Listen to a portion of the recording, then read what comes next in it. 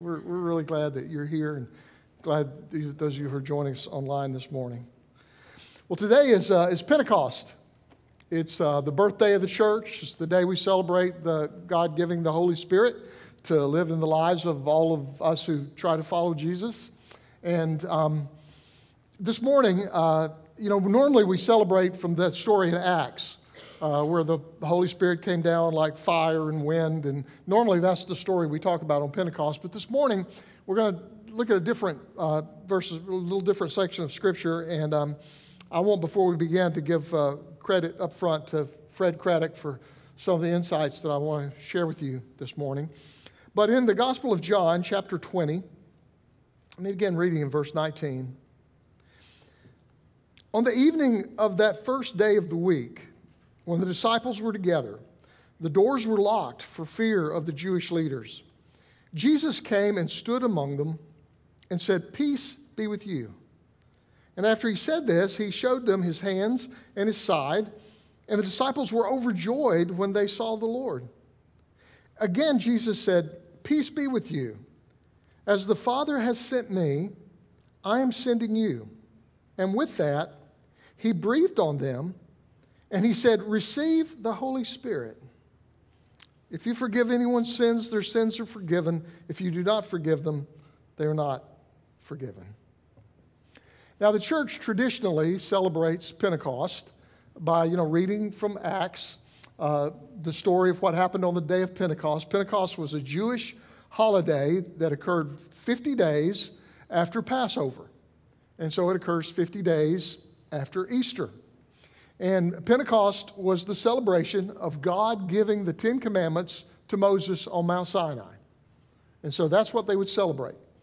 The time that Moses went up the mountain and God gave them the Ten Commandments, and they would celebrate him giving those to them. That was the Pentecost celebration.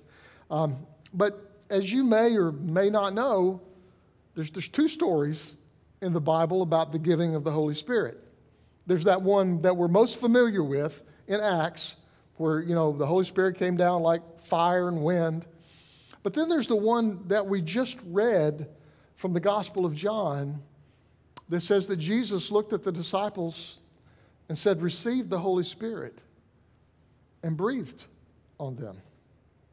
So Luke, who wrote the book of Acts, that Pentecost story is based on Exodus 20, Moses going up the mountain to get the Ten Commandments. Because on that day when Moses went up the mountain to get the Ten Commandments, the weather was getting kind of iffy and the sky was getting dark, and he went up there and there was a violent wind and there was fire, and then he came down from the mountain with the Ten Commandments. And so God revealed himself to his people through the giving of the Ten Commandments with wind and with fire. And then in the book of Acts, God reveals God's self to the people through the giving of the Holy Spirit, through wind and through fire. But John tells us about a much smaller, quieter Pentecost. And John's isn't based on Exodus 20. John's is based on Genesis 2, where God breathes into the first human being the very breath of life. And so it's a whole different kind of understanding. John tells us about this small, quiet kind of Pentecost. The disciples are all in a room together, and they're hiding, and the door's locked. Jesus was crucified, and they were afraid, and they didn't know what to do. And Jesus showed up in the room that was locked, and he said, "Peace be with you." And that's not just an ordinary greeting. I always find it interesting that whenever, throughout the Bible, whenever an angel appears to somebody as a messenger, they almost always say, "Fear not." That's almost always the first words out of their mouth. And that makes sense. It's kind of like they're just saying, I know you never thought you would ever really see an angel, but here I am, and I can see you're freaking out. So just calm down, fear not, don't be afraid. And Jesus does sort of the same thing. He shows up. Last time they saw him, he had been crucified. And he kind of showed up and said, "I know you guys didn't expect to see me again, But here I am, and I can tell you're kind of freaking out, so calm down. Peace be with you. And he showed them his hands and his feet, and he showed them his side, and they realized it was him. And they were overjoyed. So they celebrated. It was Jesus. And then again, he told them, peace be with you. As the Father has sent me, so I'm sending you. So now Jesus shows up after the resurrection in the room, and he says, all the things we were doing before the crucifixion, we're going to keep on doing. The same mission that I had is now your mission. You keep doing all the things I was doing. You have to keep it going. And in order to be able to keep it going, you're going to need the Holy Spirit. And so Jesus breathed on them the Holy Spirit. And in this story, we're not reminded of Moses going up on Mount Sinai with the fire and the wind, but we're reminded of creation and how when God made the first human, God breathed the breath of life of the Spirit, and he became a living soul. And that's what in the creation story, that's what differentiates us from the animals. God created everything, but into Adam, he breathed God's own breath, God's own spirit. And so that's the difference between humans and the rest of the animals that God created. I don't know if you've ever thought about it, but God created everything. He created the elephants and the giraffe and the lions and the antelopes, and then God created snakes and alligators and all those other critters that run around in our yards here in Florida. And then God took some mud and fashioned it into the shape of a human.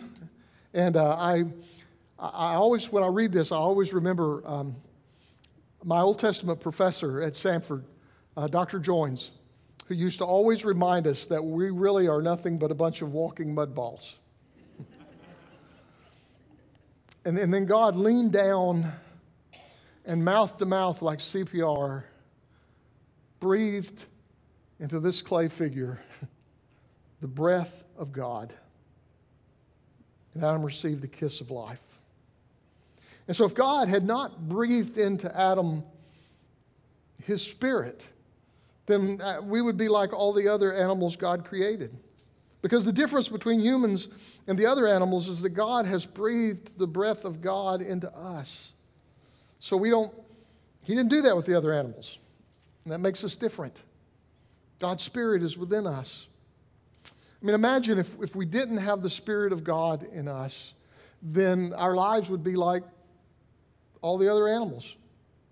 We would only be concerned about ourselves and about getting what we need and protecting ourselves and reproducing. And that'd be it. That would be the meaning of our lives. Some animals can be trained to do tricks, and they can jump through hoops, and they can do all kinds of tricks. And if they do that, they become more popular. And if they become more popular, then somebody will take care of them. And so some animals learn to do tricks. Some animals learn how to be well-groomed, and then they compete with each other to see who looks the best.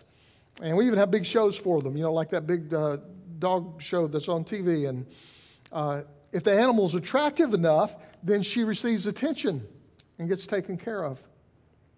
And then some animals, some people think they're more valuable because of their heritage, because if they're purebred or they come from the right genetic line, that gives them more value than other animals.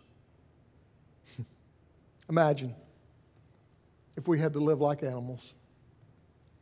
We spent our days preoccupied with just getting what we want and protecting ourselves and sex and doing tricks and jumping through hoops to get other people's approval and comparing ourselves to others to see who's the most attractive on the outside, and then thinking that because of where or how or who we were born would make us more valuable than somebody else. Good thing we don't live like animals, isn't it? Because God created us to live like humans. We were created for more than that. So God thought the animal was pretty cool. And the peacock was pretty amazing. I believe God has mixed feelings still about the cat.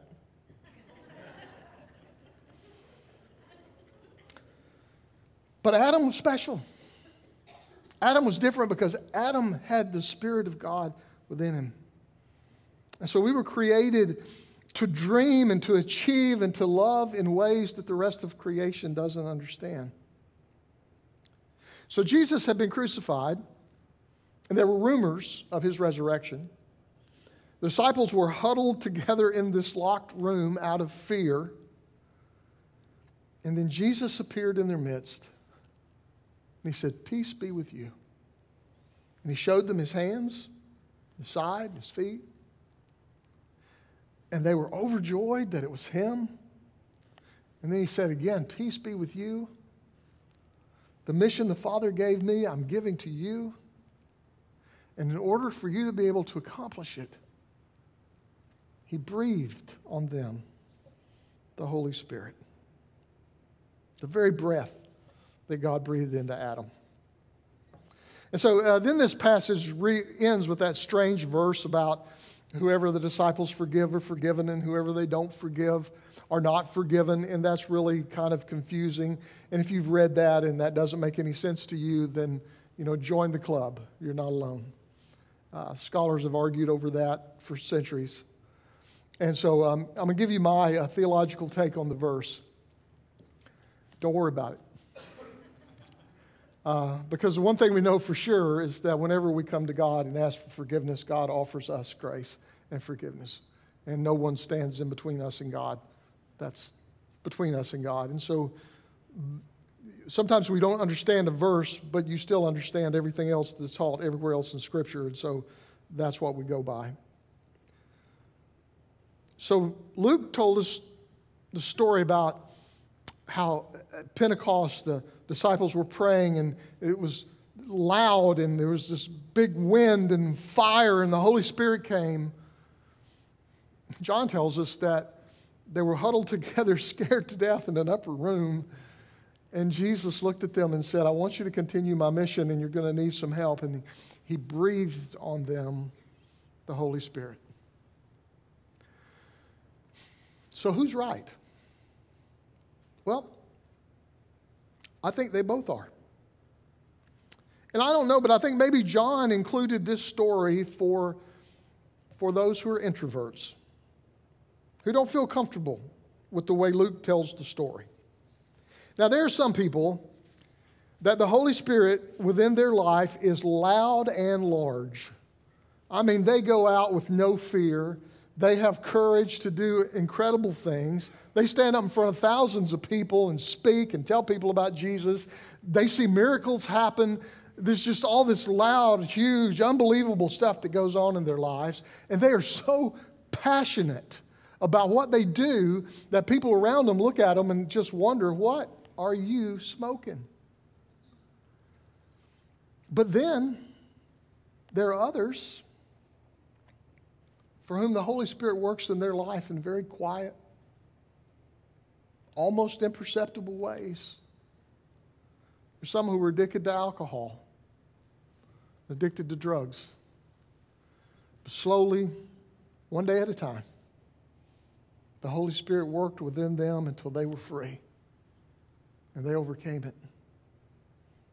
There were some people who used to have a hard time loving other people, but now, because the Holy Spirit in them, every day they learn a little more, and they've reached the point where now it's helping somebody when they see somebody in need is just a natural thing for them to do.